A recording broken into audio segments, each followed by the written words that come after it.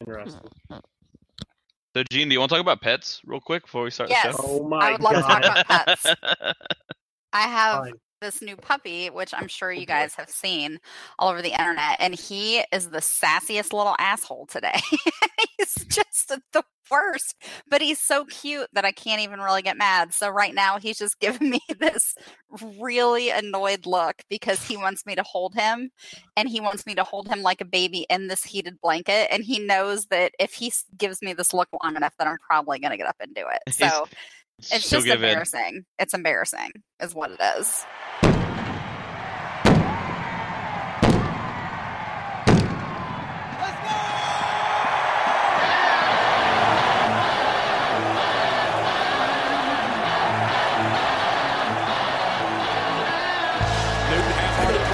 Fakes it for pass end zone. Yes, touchdown to Greg Olsen. Wilson just got it away. There's Keith Lee. Touchdown, Carolina. Finally intercepted.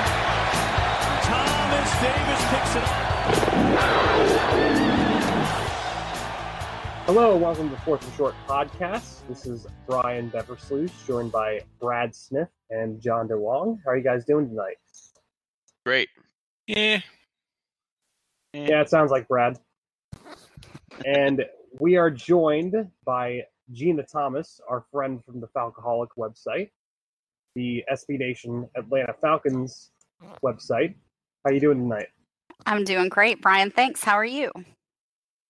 Oh, wonderful. Just the best. I will say that the introduction she got the first time she was on the show was much better. Yeah, way better. All right, getting criticized 30 seconds in. It's good. Okay. So, the Panthers beat the Buccaneers on Sunday in a less than inspirational victory where Cam Newton almost fumbled the ball into the Buccaneers' hands and instead turned the game into a win for the Panthers where they clinched the playoff spot. So, Brad, I'll start with you because I love starting with you. What were your thoughts on the game? A lot of tonight. A lot of ahs tonight. A lot of I mean, we won, so yay.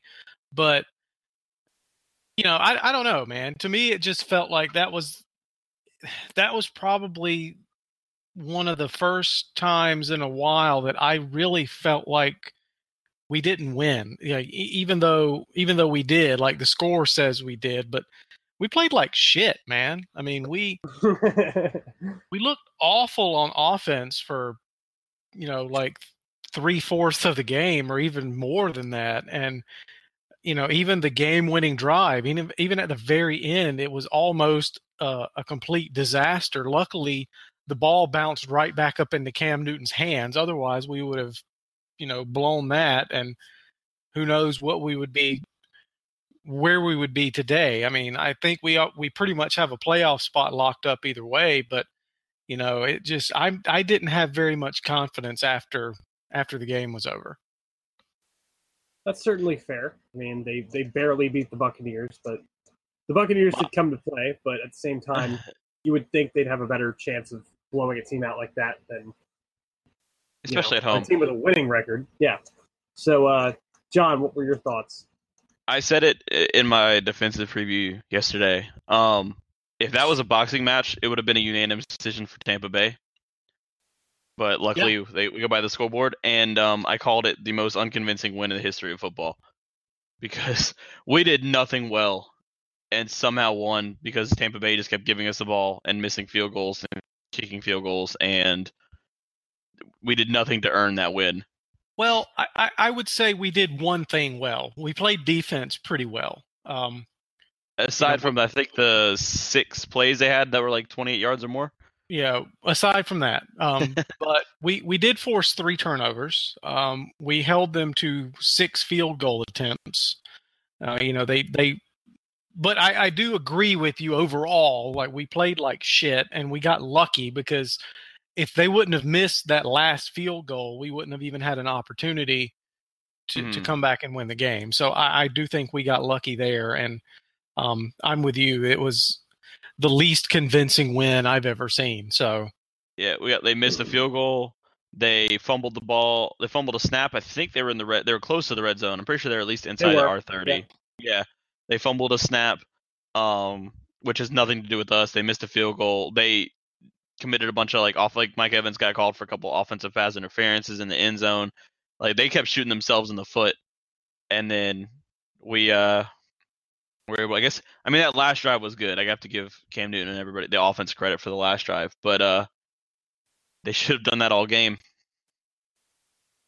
Well, surprisingly, I'm going to have a little more of an optimistic take than usual for you guys. So, the defensive line really impressed me. They were getting after Jameis Winston all game, and there aren't many quarterbacks in the playoffs they're going to play that are like Jameis Winston in that sense. Maybe Case Keenum, since apparently he can duck under guys like Captain Munnerlyn, who are like 4 feet tall. But other than that, the defensive line got after him all game. And that fumbled snap was a play of luck, so it's really hard to analyze that. But they still managed to get after him quite a bit, and that's going to be the formula in the playoffs. It always has been. The teams that have made it to the playoffs, they either have a really solid elite offense or they have a really solid pass rush. So that's the formula that gets you to the Super Bowl. I'm happy with it, and we're getting another piece back this week, Charles Johnson, who may have had some time on his little suspension to rest his back that's been bothering him this whole time. Yep. And the other thing the that I'm worst super PEDs optimistic of all time out of his system. Yeah, exactly. And the other thing I'm super optimistic about is the fact that the Panthers' leading receiver in receiving yards was Brenton Burson. So I was happy with that. I know you're his number one fan and everything, but let's be real here. We're in trouble. If our number one receiver is Brenton Burson, we're in trouble. I mean, let's be honest here. Our wide receivers going into Sunday against the Atlanta Falcons, who are playing for their playoff lives, if I remember correctly, and Jeanna can correct me if I'm wrong, you guys have to beat us to get in, right? No, not necessarily. Or does Seattle have to? If Seattle loses, it doesn't matter either way. If Seattle loses, it doesn't matter because Atlanta holds the tiebreaker. Okay. So we don't have to, but you want to. But Seattle plays the Cardinals. Yeah, so you pretty much need to win. It's probably a good idea. Yeah. So. Our wide receivers are Devin Funchess, Russell Shepard, Kalen Clay, Brenton Burson, and Mose Frazier. You guys went to the Super Bowl 2 years ago with Philly Brown and Ted Ginn. So I really don't want to hear it. Yeah, I really don't want to hear it. I know. I understand that. And when Brenton Burson is the number one receiver for a game, and it's not a game like you're 14-1 and you're just, making sure nobody gets hurt, that's a problem. Mm-hmm. And we're not going to go very far if we need the offense to get in a shootout with somebody. Brad, I don't know how you can say these things about your boy, Brenton Burson. I'm actually quite offended. I'm boosting his confidence. See, I'm giving him something. I'm giving him bulletin board material because I'm pretty sure he listens to the podcast because we're the only people who say positive things about him. I know his brother certainly seems to be on board with the whole house person. Yes, he is. Yes.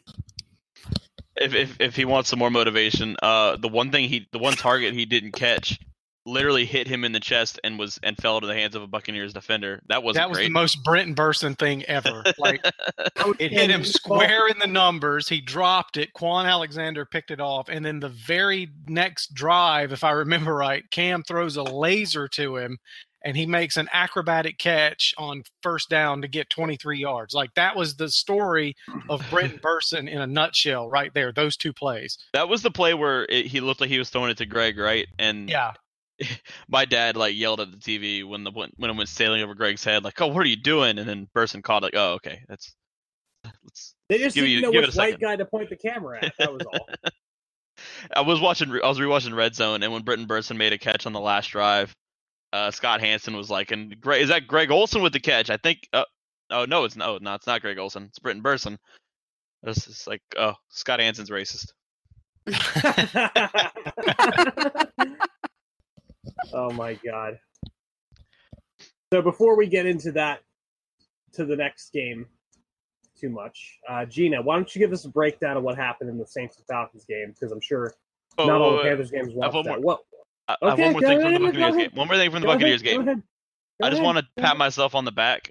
I don't know if you were in the Slack chat at all during the game, Brian, but at 3:46, I said, I'm looking forward to us being forced to throw the ball due to the game situation and marching down the field effortlessly for a touchdown, because we hadn't thrown the ball consistently all game, despite the fact that Tampa Bay's pass defense is atrocious. So and that was exactly what happened. We were forced to throw it because of the score and this time, and surprisingly enough, we gashed the league's worst pass defense through the air. I don't know why we didn't do that sooner. I've yet to understand that either. I don't understand it. Numbers mean something. Numbers tell you stories about things. I get that math is hard. I get that people don't like it. But damn it, when you look at a chart and you see 32 teams and you see a ranking of 1 to 32, and at the top of that chart, it says pass defense. And at the very bottom of that chart, it says Tampa Bay Buccaneers, number 32. And you look at your schedule and you see Tampa Bay Buccaneers, and you realize that you're playing the Tampa Bay Buccaneers. You have Cam Newton at quarterback. You have Greg Olsen. You have Devin Funchess. In the first half, you have Demir Bird, who's come on strong. You have your boy. You have all these players. Their secondary is trash. It is garbage. It is refuse. It is horrible. It is terrible. It is bad. Why are we running the ball with Jonathan Stewart for 2 freaking yards on first down? Why do we keep doing these things? Why don't we expose what the other team does badly? Like, it's okay to open up the playbook. It's okay to be in 2017. Hell, it's okay to be in 1997. We're playing like it's 1973, and it's snowing and there's 2 feet of snow on the ground and nobody can throw. That's the way we approach every single game, and it's frustrating. Damn it! Why do we keep doing this? Well, I'm to a false sense of security, obviously. We talk about it all the time. It's like we take their biggest weakness and we just throw that off the table. Like, we're not going to even acknowledge this because that's what they're going to expect. Yeah, they're going to expect us to throw, so we'll just run it at Gerald McCoy all day, like their best player. We'll let him take over the game because they'll never see that coming. Like, yeah. Why? Did you watch it at all, Jeanna? Or I know your game was on at the same time, but I don't know if you watched it later. I watched bits and pieces. I mean, I cover the whole league for SB Nation, so I have to keep up with as much as I can. I watched bits and pieces of it, but I didn't get to watch the whole thing. And with the holidays, I haven't even gotten to watch the Game Pass version. So you're in for a doozy. All right, Brian, you can move on now. Okay, so Jeanna, you obviously watched the Saints-Falcons game. Mm-hmm. Why don't you give us a little breakdown of that, since obviously these two teams, the Panthers and Falcons, will face each other on Sunday? Well, Brian, it was kind of a shit show, if you want to know the truth. Yeah, it was not great. It was really not great. Saints defense has certainly improved this season, which really pisses me off. I really enjoyed when they were terrible and I could make fun of them, and I knew that they weren't going to win more than 7 games in a season. I miss those good old days. And they had, Marshawn Lattimore back on the field, and he is legitimately great, but just everything bounced their way. It was insane. Like, Marshawn Lattimore, one of our receivers, Marvin Hall, drops the ball directly on Marshawn Lattimore's butt, and Marshawn Lattimore manages to pick it up for the interception. Like, how does that happen? Devontae Freeman had a butt fumble. He ran directly into Alex Mack's ass and dropped the ball in the red zone. Like, when things like that happen, you know that you're not going to win. They were still in a position to win, but there were so many drops, so many penalties, like 9 penalties for a loss of 91 yards. It was disgusting. Just a sloppy game. And if they play like that against the Panthers, I really think the Seahawks beat the Cardinals, and the Falcons may find themselves, watching from home after going to the Super Bowl last year. And that's going to be a terrible disappointment, but this is a very undisciplined football team, and that's the biggest problem. Sounds like a pretty butt-heavy game. It was, yeah, a lot. That game was like ass. That game was absolutely ass. The game was butt. The interception was butt. The fumble was butt. Yes. Everything. Pretty much. I was very angry. I was very mad online about it, and I did not enjoy it. So I saw though that you had like a chance to make it not so bad because like you picked off Drew Brees on the first play of the second half, Yeah. and that was immediately followed up by Devontae Freeman's butt fumble, right? That was the butt fumble. Yeah, instantly. I mean, yeah. No, I mean, like everything that could go wrong went wrong. And it wasn't just, I think that, the Falcons have been a pretty sloppy team all year, which is frustrating because that is something that they should be able to control. The penalties, the mental mistakes, the drops. I mean, they're tied at the top of the league for drops. This is ridiculous. Julio Jones has the second most drops in the league. And some of those have been errant throws by Matt Ryan, but a lot of them have just been receiver mistakes and flat out drops. And so that's frustrating.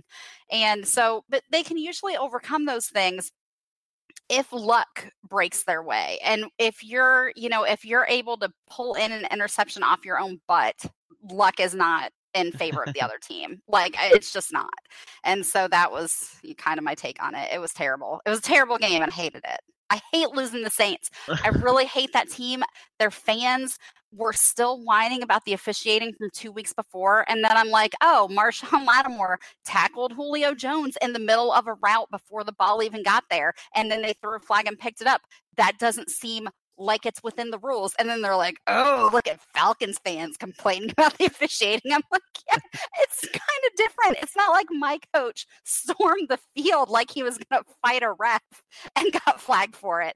That was a different situation because that's what happened in the Falcons Saints game a couple weeks before. Of course, Sean Payton's going to get flagged for that. But if you physically throw a receiver down during the route, they said it was uncatchable. You know why it was uncatchable? Because it threw him down. 20 feet from the end of his route. It was uncatchable because the receiver was on the ground, no penalty. Yeah. I mean, even Julio Jones can't make that catch from the ground 20 feet away from where the ball is supposed to go. So, anyway, so I mean, there were some legitimate gripes with officiating. There were a couple of bad calls. Those things kind of tend to even out. It wasn't because of the officiating. It was just dumb mistakes and then dumb luck for the Saints, which is just disgusting. I hope that the Saints get in because they already are in the playoffs, and I hope that they just get wrecked in that first playoff game. The most likely scenario is the Panthers play them. So, well, I would root for the Panthers over the Saints any day, and I would not wear a Panthers jersey, but I would wear a oh, come on now. I would wear like a Ted Ginn Jr. or a Kurt Coleman or I would wear, one of your Ohio State players or one of your former Ohio State players' jerseys. Hey, we also have some pretty sweet T-shirts. Yes, you can buy a hat game. Quarterback. Yeah, the hat game T-shirt. Actually, are we talking about Riverboat Ron's T-shirts? Because I'm going to buy all of those. No, we're not. Okay, because I just saw those for the first time today, and it's my new favorite thing. I don't know where I want to know where he gets those from so quickly. Well, I actually have an email out to media relations at the Panthers to find out because I'm because I'm writing about these T-shirts next week. But I'm also seriously into these T-shirts. I'm very into these T-shirts. I like to believe that Ron has a printing press in his basement and he's making them himself.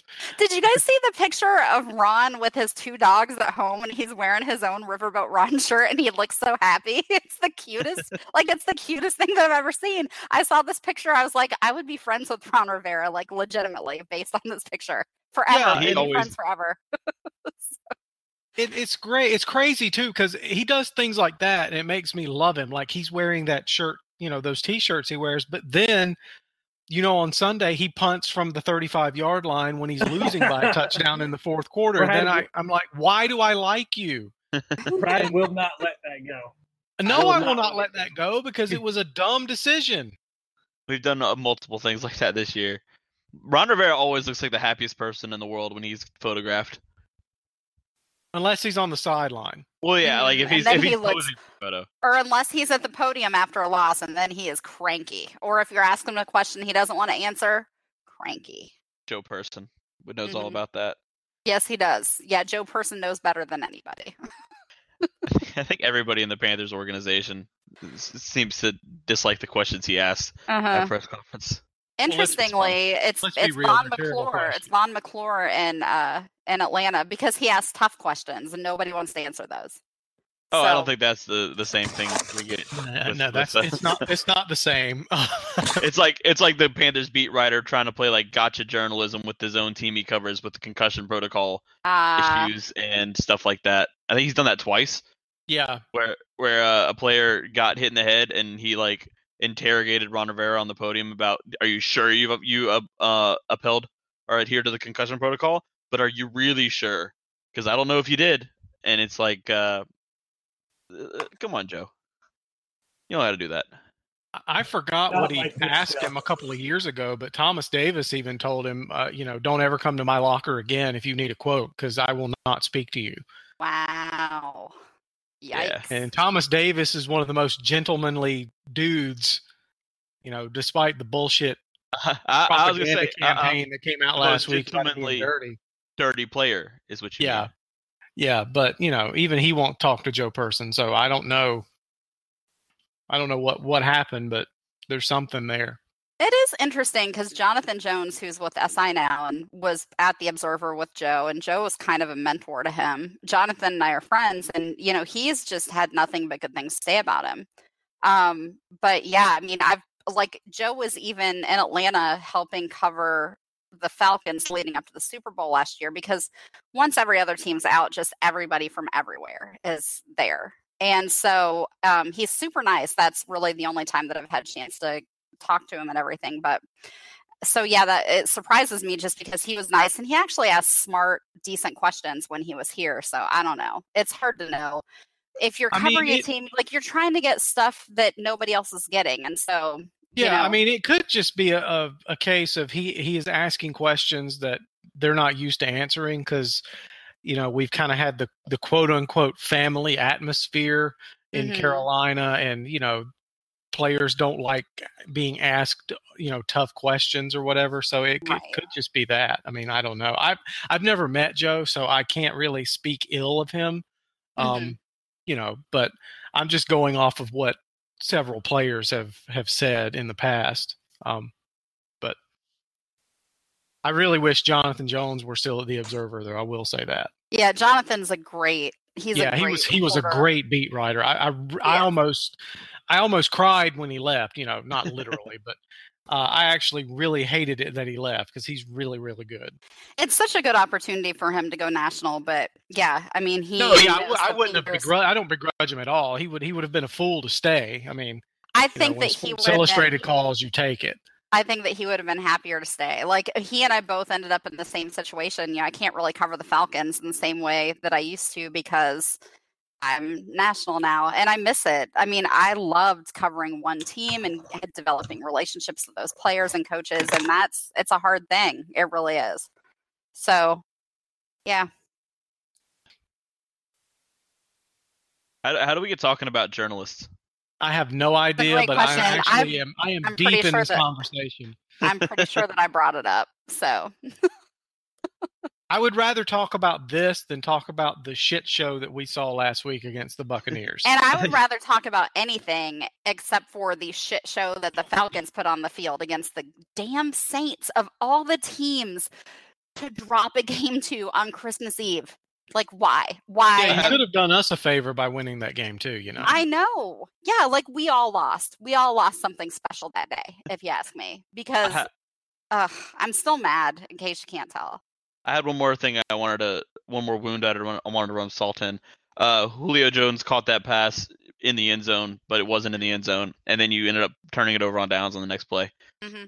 That's so two things at play there. I think that it's really problematic, the catch rule, and I watched that play repeatedly. Like the catch rule is so ambiguous that I mean I think that it was probably the right call. I think that it could have really gone either way. If they would have ruled it a touchdown initially, then I think that they would have upheld it. And since they didn't, then they couldn't. It was just one of those things. I don't know that there was irrefutable evidence one way or the other. Like it was just kind of, it was just like right there, and it was too close to call, and you can't really tell if the ball's moving or where he has it secured and all that kind of stuff. So whatever. But yeah, then the play call on the next play, just like go home. Like if you're gonna call those plays, just go home, because that is not going to work. That was a terrible, terrible play call. Yeah, I'm still mad. Actually, I gotta take a breath, guys. Like, Was it? I hate that game. Well, that's kind of what you're talking about with the misfortune of like none of the breaks going away. Did you guys do the bring in extra linemen and jumbo package and then run it up the middle? I don't even remember if they brought an extra lineman off the top of my head, because this is a game that I have not been able to bring myself to watch again, if I'm being completely honest. And I don't think that I ever will, because I don't think that I have the emotional energy to get that angry again. I know. I just see that. I remember it was a Devontae Freeman carry and he got stuffed. Yeah, like up the middle, like just up the middle. A guy who is like 5'5". You know, I'm 5'2". This is like the one player in the entire locker room who doesn't tower over me, and you're just gonna send him up the middle. Okay. And he's like amazing at like stretch plays and off tackle runs. Yes, he is. That's his whole strength. Oh my gosh, I'm so mad. I've been a big proponent of not running the ball on the goal line like everybody seems to want to do. I looked it up, and I don't know what the numbers are now. This was a few weeks ago, but it's like 49% of plays run within inside, like from the 1 yard line, result in touchdowns. 49% of run plays, and 69% of passes from the 1 yard line scored touchdowns. So I don't understand why teams continue to insist that like we got to run when we get that close. You know, you've told us that stat before, and even before you did that, like even before I knew that statistic or even bothered to care about that statistic, when I watch football with my eyes, the play action bootleg tight end flare out throw is always wide freaking ass open in the back of the end zone. I don't know why teams don't just do that every single time. It always works, unless the tight end drops the ball. That's the only thing that makes that not work. So why are we not doing that? Yeah, it's not just us though. I mean, it's like league wide. Yeah, when I say we, I mean we as the human race that play football. Why are we not doing that? It works literally every time. I mean, it's the one play in football that is guaranteed to work. The thing that's so funny about it is that like, what was I gonna say? Oh, the thing that's so funny about it is when they bring in extra linemen to just like tack on to the end of the line, and then they run up the middle anyway. It's like, what good did having that third tackle outside your normal tackle help on that smash play between the center and the guard?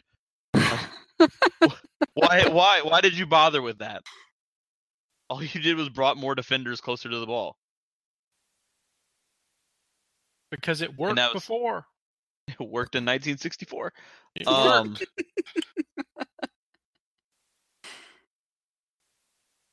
But yeah, I saw that, and it's I just looked it up again. It's 52% of run plays and 67% of pass plays from the one score. Wow. So, yeah, whatever. If you want to keep going with the lower percentage option, that's what gets coaches paid. Relax. Calm down. It's okay. Hi, Brian. I'm here. You haven't talked in a while. I was letting you guys go. It's fine. This is what Brian did while we were talking about pets for like half an hour before we got started. No. Brian's like he's like the ultimate point guard, like a facilitator. He just like he sets it up and then he just sits back and listens and probably like plays on his PlayStation or something while we talk for 10 minutes. I've been scrolling through Facebook looking at memes, to be honest with you. But I hear that you're not very optimistic about this game, Jeanna. No, I'm not. And I don't know. You know, the last time these teams played, I wasn't that optimistic about it, I don't think. Maybe I picked the Falcons to win. I really can't remember. I can't remember what it's like to have faith in this team. It's been so long. I don't remember what we predicted either. But I just think that, you know, You guys are getting Charles Johnson back. Julius Peppers is playing like he's 22 years old. Thomas Davis is back. I don't care who you've got at receiver. Like I said, I saw what happened in 2015. And that said, the Falcons were the only team to hand y'all a loss in the regular season that year, and the Falcons were bad. And so it's still possible. The Atlanta could do it. But I feel like this team is just in its own head too much and making too many mistakes, and I just don't feel that great about it. And I think that no matter what, Seattle's going to win. I mean, I just don't see the Cardinals winning that game because the Cardinals are actually bad. I mean, who's starting for them? Drew Stanton, Blaine Gabbert? Like, how Blaine is that? Gabbert is actually their starting. Yeah, I mean, like, how? No, it's Drew Stanton. It is Drew Stanton again. Yeah. So, I mean, that's just not going to go well. It doesn't matter how many guys they're missing on defense. Like, the defense has actually been okay without them. And so they're going to lose. I think the Falcons' minds are on the playoffs. And that's not a good idea if you're not in the playoffs yet. Yeah, exactly. And I think that they're worried about missing out. I think more than anything, I know, like, as a fan, more than anything, I would love to get back to a Super Bowl and have them actually win so people stop making really dumb derivative 28-3 jokes. Like, I'm looking We haven't talked about that Chronicles, yet. Looking at you. What was up with the Saints doing that on Sunday? Here's the thing. The Saints don't realize that they weren't in the Super Bowl because they finished 7-9. And so they were watching from home like everybody else except for the Patriots. The Patriots want to put that score up before Sunday Night Football when they play the Falcons. Okay, because you know what? The Patriots are the team that fought back from that 25-point deficit and won the Super Bowl in overtime. So they can do it. I can't argue with that. The Saints didn't do anything but lose to the Falcons twice last year and once this year. And so that's really their claim to fame. If they want to put up a 1-3 sign or something to talk about their record against the Falcons the last 2 years, I'm cool with that because that's something that they actually accomplished, a 1-3 record against the Atlanta Falcons in 2016, 2017. Otherwise, they just need to shut up. And the fact that they did it not once, but like 85 different ways was so childish and stupid, and it made me so annoyed. And it's like the guys from Canal Street Chronicles wrote their joke ideas because they were so derivative and bad. And so, anyway, that's just that. That's just me. I'm a little bit salty. I wanted to revisit that 4th and goal play real quick because I found it, the clip of it. You guys, you didn't bring on extra linemen, but you brought all the receivers in tight to the formation. And then you motioned Justin Hardy's 14, right? Yes. Yeah, Wait a minute. Yes, he is. Where he was standing with his hand on the back of the tight end, kind of functioning as a lead blocker for Devontae Freeman, and somehow it didn't work. Yeah, which probably didn't work because he's tiny and not a great blocker.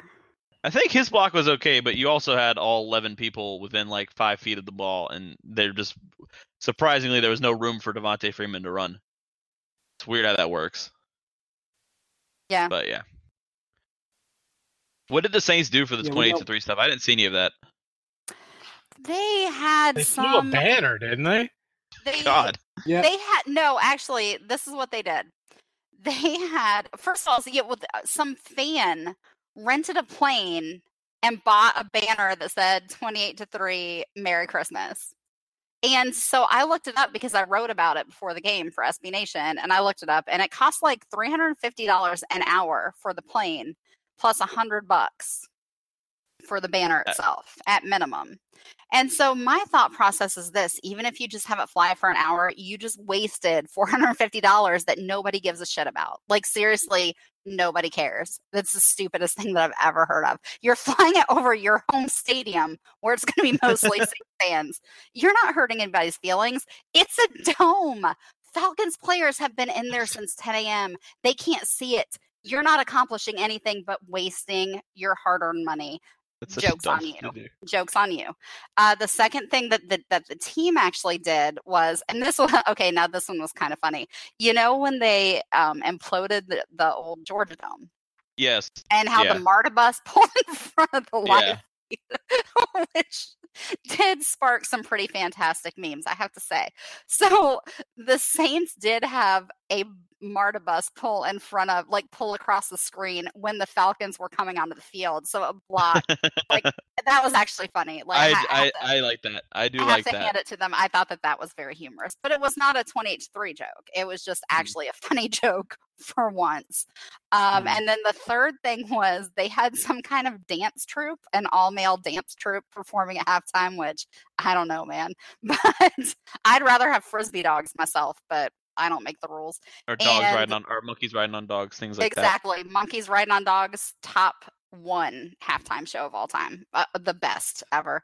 And so, but the all-male dance troupe did a formation that was 28-3. So okay, I saw a picture of that. That's what that was. Okay. Yeah, so that was it. So those were all the pranks that they pulled, and one was funny. So I mean, 1 out of 3 ain't bad, I guess. Good job, guys. Those pranksters, them.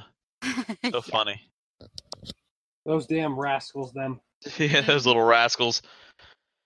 Also, Brian mentioned Facebook, and I was like, I should actually close out of Facebook because I'm, plugged in here through my computer. And so I open it up, and the first thing that I see is your memories on Facebook. And my memory is from December 28th, 2008, and it says, wonder why the Saints continue to be the bane of my existence. The more things change, the more they say the same.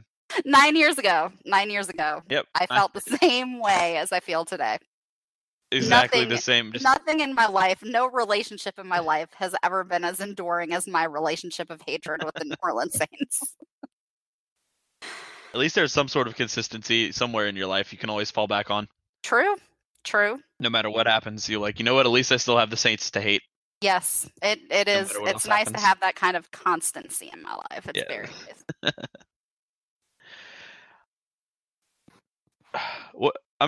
Does the game that you guys played against us earlier factor into your pessimism for this coming Sunday? I think it's just a combination of having watched this team all season and just being acutely aware of how little this team resembles the team that went to the Super Bowl last year. The things that have been consistent are the mental mistakes, the lack of discipline. The defense has actually improved, which is nice to see, especially because it's a young defense. And I think they've gotten steadily better over the course of the season. But really, the offensive mistakes kill them every time. And special teams is actually quite bad. And so just across the board, I mean, that's really something I haven't been able to say for years and years. And they're terrible. They're terrible in punt and kick coverage. They're terrible. Like the punter has had some terrible games, which is very unusual. Matt Bryant has missed a lot more often than he has in the past. And so it's just, it's kind of a comedy of errors at this point. And so it's not really the last Panthers game. It's just, I think, a cumulative effect having watched this team all season and just being generally frustrated with the fact that I spend so much of my life and my emotional energy on this, which I question some days. Does the pessimism that Brad and I and not Brian have after the Buccaneers game help you feel any better about your chances for Sunday? Nope. No, not at all. Well, maybe this will make you feel better. The only reason we beat you guys last time we played is because Julio Jones did something he does 1 out of every, I would say 10,000 times. Except drop not a this wide year. Open touchdown. Except not this year, because again, like he is tied for second in the league for drops with 7. And so they're not always wide open touchdowns, but they're certainly passes that he should be hauling in. I mean, that guy's catch radius is from like here to Jupiter. So there's really not any excuse for him to be dropping any balls. And I can understand if it's a way off target pass from Matt Ryan. And like I said, some of the passes that other guys have dropped, I can charge those to Ryan. But really the ones that Julio's dropped they've been more on him. And so, yeah, I think that's actually the perfect example of why I'm pessimistic, because up until this season, I would have said the same thing that you just said about it. And this season, I'm like, nope, now he just kind of drops balls sometimes. I mean, he just does it. It's terrible. Yeah, Brad, how dare you reassure the Falcons fan in this podcast? my turn to try to be reassuring. I'm going to read a little, not to read it, but I'm going to recite some stuff I researched today. In our last 4 games, starting with like the game we lost to the Saints, we've been on the field. The defense has been on the field for 46 drives. We forced 10 punts in 46 drives. Wow. That That's actually does make me feel slightly better. We forced a lot more turnovers, though. That's a We have 11 turnovers and 3 missed field goals in those 46 drives. Well, now I feel a little bit less better. We've been exactly. It's a lot of, but the thing is, like, turnovers are kind of like they can come and go like at any time. It's like if we don't force a turnover, the other team marches down the field against us. Like we're not stifling other teams' offenses like we did at the beginning of the year. We're now almost solely reliant on turnovers to keep teams out of scoring range. All right, well, time for me to beat the meta drum here, since we apparently have all flipped scripts on being pessimistic and optimistic. But okay, this Panthers defense has been very, very good against the rushing game over the last few weeks, and you can look at the stats. You can look at the overall stats at the end of the game, but the bottom line is that if you actually watch the Panthers defense, they have been really, really good against the run. And a lot of times they've shot themselves in the foot with stupid plays like penalties and whatnot. In the passing game, they had a few big gains that were negated, or they had a few big gains that happened last week, but a lot of them happened after stupid penalties by the defense, like Starlatule essentially negating a safety for the Panthers defense. So I think people are kind of underplaying what the Panthers defense has been doing because of the fact that just because they're box score scouting it. But from what I've seen on the field, this defense is swarming like crazy to an effect I haven't seen in a long time. So I was talking about it on the Facebook Live with the Falcoholic, but it seems like people expect this defense to give up yards and chunks throughout the playoffs, but if they shore up those mistakes, which a lot of them are really stupid, just mental mistakes, there's not going to be a lot of yardage gained. It's going to be really hard. It's been hard all season to push the ball into the end zone for this defense. So that's all I have to say about that. Like, this defense is a lot better than people are giving credit for, and people are still giving them good credit for being a good defense. Like, they are one of the best defenses I've seen in Carolina in a long time. Counterpoint, we've allowed 5.9 yards per play in the last 3 games, which is like the second worst, or just like one of the worst in the marks in the league. Yeah, what we tend to do is we play well, but then we'll give up a 35-yard run. Mm-hmm.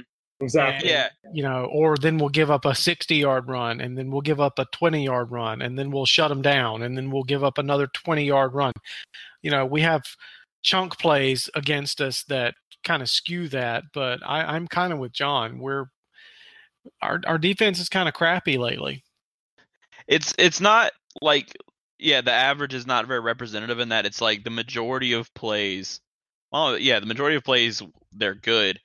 The problem is we've been giving up these chunk plays more and more often as the weeks have gone on, with Tampa Bay being really, really bad.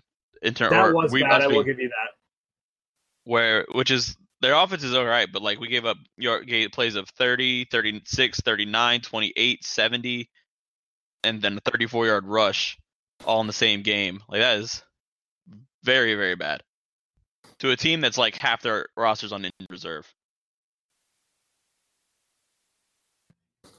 We'll find them. Yeah, so it's basically you're wrong. You're wrong, Brian. You're wrong.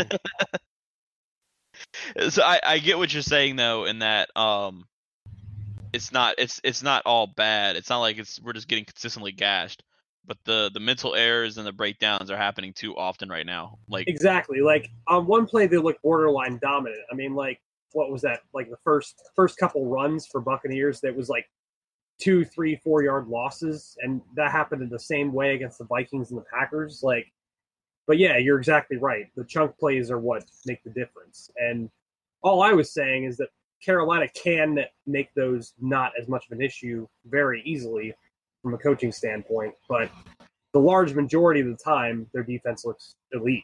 So we gave up 12 plays of 15 or more yards to Tampa Bay on Sunday. that game was bullshit. I'm gonna just throw that out there first of all, because that's not what I've seen from them for the last 6 weeks prior to that. So 6 of 20 or more yards. That's. You feel better yet, Jeanna? Actually, yeah. I feel like what you're saying is whichever team makes more mental mistakes and just screws up more is going to lose. And so it really could go either way, right? It's exactly what you want to see from yeah. two teams getting ready for the playoffs. Yeah, absolutely. You just want to see which team can screw it up the least to get their way in.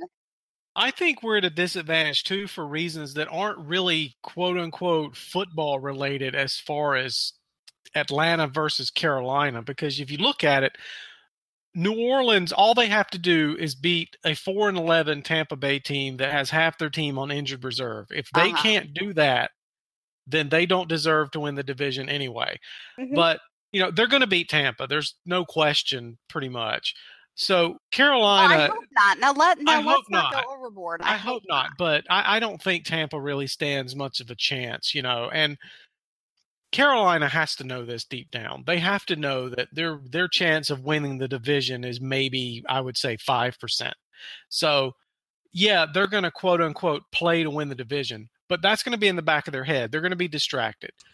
I'm not going to get into the owner being a incorrigible goblin, but that is a distraction as well. The whole media circus surrounding Jerry Richardson, that's a distraction. Carolina knows they're in the playoffs. There's no pressure as far as we have to win this game or we're out. So I think they're going to take their foot off the gas a little bit too much. I think they're going to let Atlanta come back and win this game in the second half. I mean, I do think Carolina will probably have a good first half. We'll jump out to a 17-10 lead or something like that. But in the second half, Atlanta will probably come back and win something like 28-17 or 24-17, something like that. I don't see us winning this game. I could definitely see a classic Mike Shula offense where we come out gangbusters in the first quarter and a half and then stop moving the ball entirely for the entire second half. Got to drain the clock. You get that 7-0 lead. It's time to take the air out of the football. Matt Ryan can't beat you if he doesn't have the ball. Time to drain the clock. It's like 3-0. We'll be trying to drain the clock in the first quarter, and we'll be trying to drain the damn clock for the rest of the game.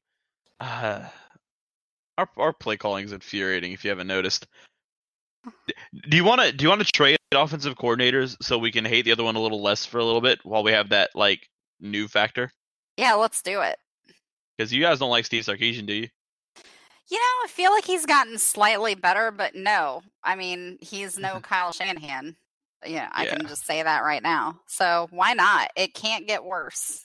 It can't get more vanilla and inconsistent. Oh, trust me, it can get worse.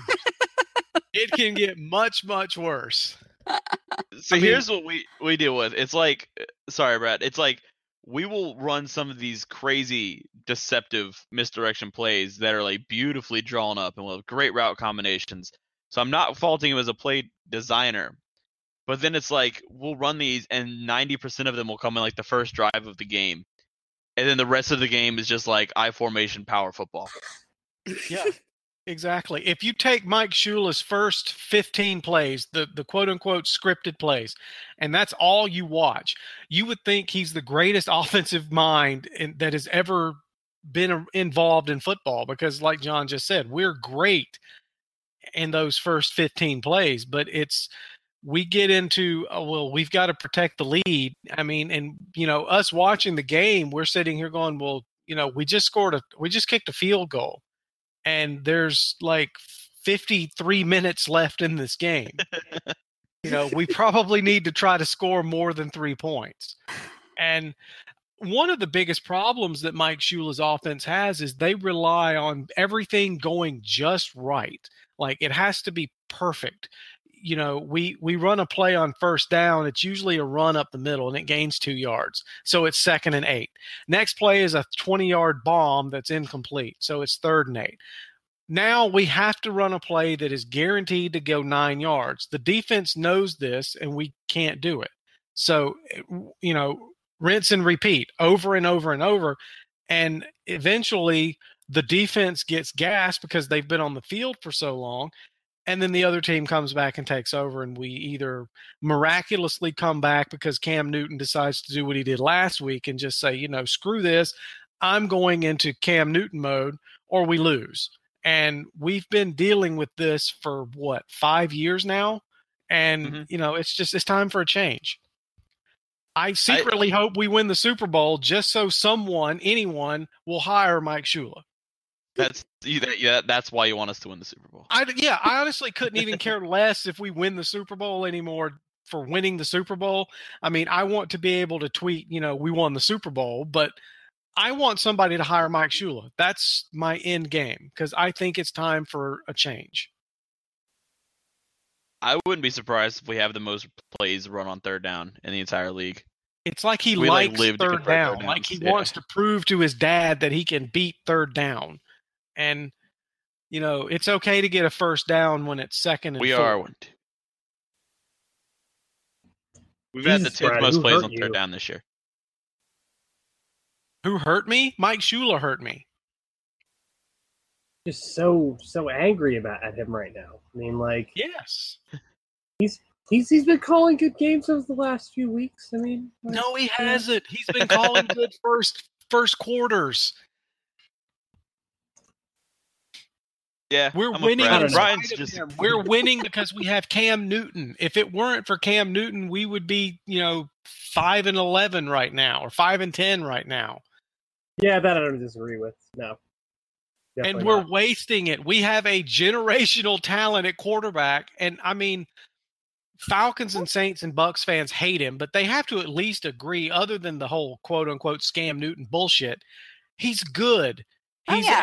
He's a good quarterback. And you have to hate him because he beats your ass. It's just like I hate Drew Brees on the football field. I hate Matt Ryan on the football field. I don't like Jameis at all, but I hate him on the football field. I'm the same up there. I also just generally don't like Drew Brees. I don't like his whole Advocare business. I don't like him. Yeah, it's a pyramid scheme. Cam, I'm okay with off the field. Yeah, off the field. Also, I think that Cam gets way too much shit for just being himself on the field, and I think that that's unreasonable. And so, Cam, I don't have an issue with Cam except for I don't like losing to him. That's it. Yeah, and that's why I don't like Matt Ryan. I don't like losing to Matt Ryan. I don't like losing to Drew Brees. But they're all good quarterbacks. I mean, I don't like Drew Brees. Licks his fingers between every play and how he always has to adjust his shoulder pads and adjust his helmet. Yeah. I think he was eating a W. I don't remember. Ever since that game, eating that first down snap. Ever since the game he missed us, where he would lick his fingers and clap every time they broke the huddle. I hated that. I actually forgot about that till you mentioned that, and now I'm really creeped out. That's disgusting. I don't know if you've ever if you pay attention to him. He has to adjust his shoulder pads about 484 times a game. Every single. He's actually tiny. I think they're too big for him. He throws the ball and he's pulls on his shoulder pads. He licks his finger. He adjusts his chin strap. Pulls on his sholders again. Licks his fingers again. He just doesn't stop moving. It's just stop it, Drew. I think that may have been a result of Greg Hardy realigning his neck back in 2013. Just saying. He's still trying to get the kinks out of it. Yeah. If you see him, he turned into Littlefoot from The Land Before Time when Greg Hardy hit him. Oh my gosh, he did. That's an old school reference right there, Hardy, but that is a very pleasant memory. I can't lie. The funniest thing that ever a brontosaurus. Did you guys ever see the GIF where it showed that hit and then it the next part of the GIF was him at the press conference and it had his neck stretched out to the whole top of the GIF. Yeah. That was my favorite thing that came out of that play. So he's sitting at the press conference with a foot-long neck. Gosh, I enjoyed that so much. I forgot how much I enjoyed that. That explains why he's become such a good passer over the last few years, because he can actually see over his pocket. See over the offensive line. He's 6'3" now.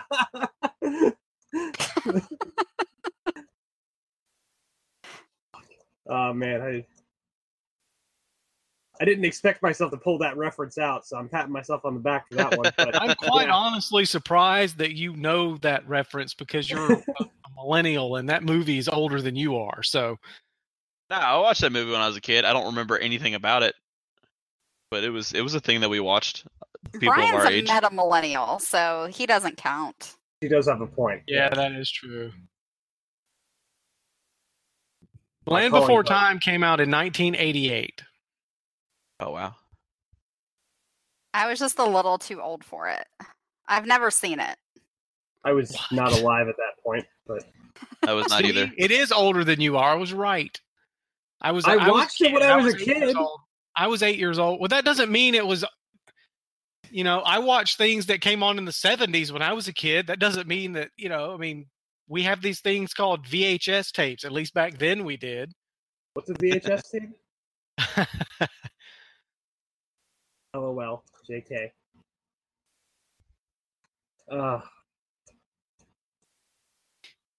So, do we want to get on to our actual? Well, I guess we kind of did that. I don't know. Do we want to like We have didn't our really do official score? Like, we didn't do predictions? score predictions or anything. Yeah, we didn't have any score predictions yet.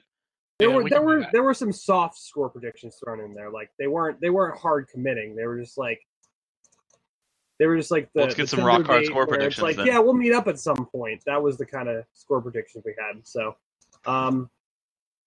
Perfect analogy. yeah. So, Yeah. John, go You're ahead. doing a good job, Brian. Thank you. I'm trying my best. John, give us Falcons 30, Panthers 21. dang, 30 points Yeah, for the Falcons. They're averaging like 21 points per game, I believe, right now. Yeah, and I just feel like Julio Jones is gonna like drop one and catch two really long touchdowns. That's fair, I guess. Brad, go ahead. Panthers 56, Falcons 3. So we get another one of the Ron Rivera gifts, then, is what you're telling me. I'm hoping so. My real you should go real bold. prediction. I really think we'll probably win 21-17 or some shit like that. Or some shit I was like hoping you were that. gonna go like 56-1. I really want to. One I point. really want to see if I really want to see an NFL team score 1 point in a game. That'll make You me actually so happy. can. Yeah, you can now. What? Oh, yeah. Yeah, like, you didn't. Yeah, if you get Okay. a safety on a Safety Point on an after extra point attempt is 1 point. yes, Wow. That would be incredible. Gina, what I is think the your Falcons. score prediction? I think the Falcons are going to lose 21-17, and I'm going to be so mad that if you guys don't like profanity, just steer clear my tweets for a few days because it's not going to be pretty. It's going to be probably pretty vulgar. That's all I'm going to say. I love that you're like 100% expecting a loss, and you're still going to be infuriated when it happens. Oh, hell yeah, Yeah. I will be. I mean, because it'll just be unnecessary and stupid, and it's going to make me very angry. I'm already still mad about last week. I haven't let this go. Of course, I'm not going to let it go if they miss the playoffs because they can't beat the Panthers. Gina's brand is mad online, so That I totally is. get it. Yep. Yep, it is. My score prediction is a 20-16 Panthers loss. Because Still I on think that stupid superstition thing, huh? I refuse to buy into this Panthers team after they lost to the Bears, Brad. I refuse. It was the Bears' loss. That broke me. Not- That has broken me because the last time. So let me tell you a story. In 2015, the Panthers were doing pretty well, and then when they actually made the playoffs, I said Seattle's probably going to beat Carolina. The Panthers beat them, and then I said, well, the Cardinals are definitely going to beat Carolina because they're a much more talented team, and Carolina beat the shit out of them. So then when I was like, you know what, the Panthers can win this Super Bowl, the Panthers lost. So after this year, when they finally got my hope back a little bit after beating the Patriots, then they lost to the freaking Chicago Bears, where they completed 4 freaking passes. Mitch Trubisky completed 4 freaking passes. I refuse to buy into this team anymore. So I will predict a loss for the rest of my life because of that. Because there is no way we should have lost that game. So I think that Matt Bryant is going to have himself a hell of a game, and the Panthers will lose, and it'll be mostly field goals. I would be down with losing if we lose like 21-18 and it's all field goals. I would be cool with that. This is exactly what we talked about with the Packers. Yeah, The Packers game. with quote unquote with better Brian. Brian. Yes, it's a heavy field goal podcast. We're big on the field goals. We do love field goals. We love Kickers special are teams. people too. Brad is a big advocate of punters. So They're the most important player on the team. I'm a big fan of punters too. Field position matters. It does. It's a huge advantage. he hasn't talked about punters much since Brad Nortman left, though. Which is if there's a punter that's worth a lot of talk, it's Michael Pilardi. I know, right? Well, I don't want to jinx him because Brad Nortman kind of sucked. So I will Brian, say, I have a question for you. Oh, go ahead. I think I bring this up every week because you keep talking about how you lost faith in the team after the Bears game. I feel like every single team has had a game like that this year, though. Like the Patriots lost to the Dolphins. The Steelers also lost to the Bears. Like, also didn't thoroughly dominate the Bears on offense like the Panthers did. Like, who did? the Bears The had Steelers? no business winning that game based on their offensive statistics. Like, they had less than 150 yards total on offense. Something like that. Yeah, it was very stupid. It was very unfortunate. They kicked one field goal on offense, and their one player on defense scored two touchdowns on defensive turnovers, and Carolina still couldn't come back and put anything on the board. It's ridiculous. Like, It was bad. It was a bad it game. was really I'm not- bad. it was a terrible game. I mean, I covered this a couple of weeks ago for CSR, but if we would have won that game, to this week wouldn't matter. We would already be, we would need to win, so we would clinch the division. But because I think the Saints could tie us, but we would be in a much better spot than we are right now. We played John freaking Fox, for God's sakes. Like, it's not like anybody in Carolina doesn't know what he's going to do, which is punt on fourth down and run a draw on third and long. Like, what the hell, guys? Come on. John Fox is known for punting on fourth down, unlike most coaches. Yeah. Well, I should have said punt on fourth down and inside the opponent's territory. I meant to say. Oh, yeah, you left out a very important part I of did that. leave that part out. I'm sorry. But regardless, we know John Fox's formula. Run the ball as much as you can. Punt the ball every chance you get unless it's like a chip shot. And, throw the ball less than 10 times a game. That's his formula. We know this as Panthers fans. And everybody in the goddamn organization knew that. Why did we let this happen? How did this happen? How did we lose to the Bears by that Football, much? man. It's football. It's stupid. That's what it is. It is a stupid sport. But we love it so much. Do we? Do we really? I kind of hated Yeah, after that probably game. not.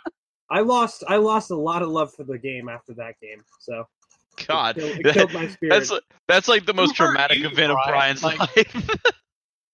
You have no idea how long I was on the shelf with my personal life after that. People would be like, "Hey, you want to come out and have a few drinks with us?" Or, "Hey, you want to go to this party?" And I was like, "Nah, Panthers lost to the Bears on Sunday. I'm done."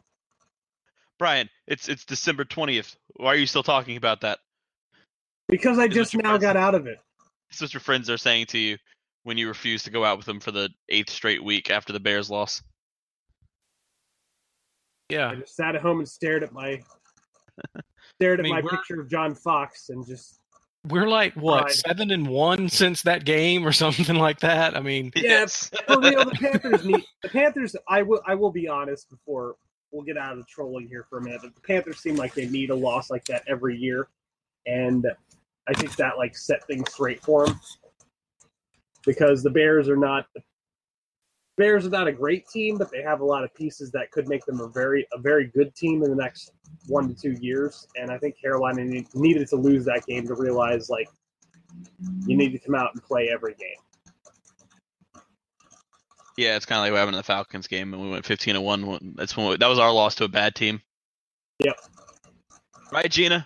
Yep. Was that really fun? Beating the 14-0 Panthers? Huh? Was that a really fun game to watch when the Falcons beat the 14-1 Panthers?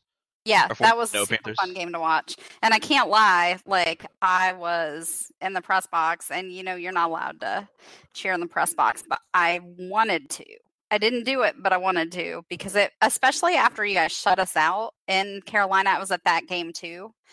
It was just a really good feeling.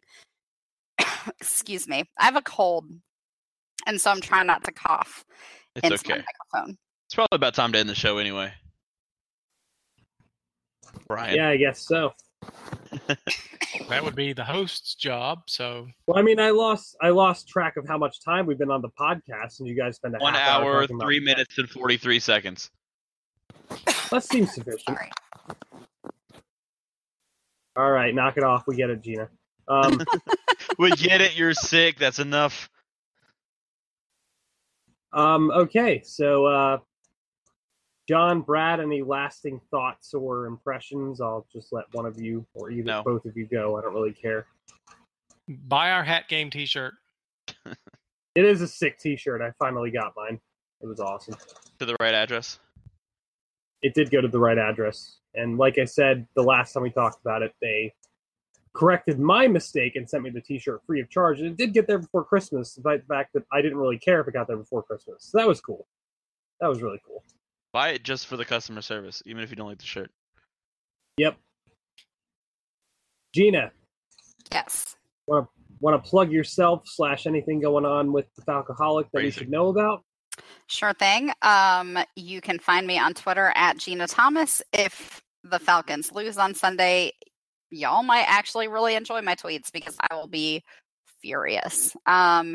And I am not writing that much Falcoholic these days because it's too busy at SB Nation with the playoffs coming and Black Monday just around the corner and coaches getting fired. We're getting ready for all that stuff. So I do have something coming next week on your head coach's T-shirt choices, which I think are delightful. And hopefully we're going to get it together to do a Falcoholic podcast this week. But I don't know. David and I are both sick, which makes everything a little bit more difficult to pull off. So, yeah. So basically, yeah, find me on Twitter. And I apologize in advance for the swears. That's okay. And by the way, just so you guys both know, no sick days here. If you can't make it, you're fired. So you both know. I haven't missed a show yet. You haven't? I'm the only one that missed it. Why are Actually, you firing people? That's my job. but I'm the host, Brad. So? Well, anyway, from all of us here at the CSR podcast, thank you for joining us. And Jeanna, thank you for joining us as a guest. Good luck to the Falcons. Yeah, no problem. Good luck to the Falcons, and hopefully both teams, no matter how the playoffs go, there's no injuries or no serious injuries. But yeah, from all of us here at CSR Podcasts and our friends from the Falcoholic, have a good new year, and we'll talk to you next week. See ya. Thanks, Jeanna. Later. Thanks, guys. Have a good night. Well, this ain't no sideshow. This is the great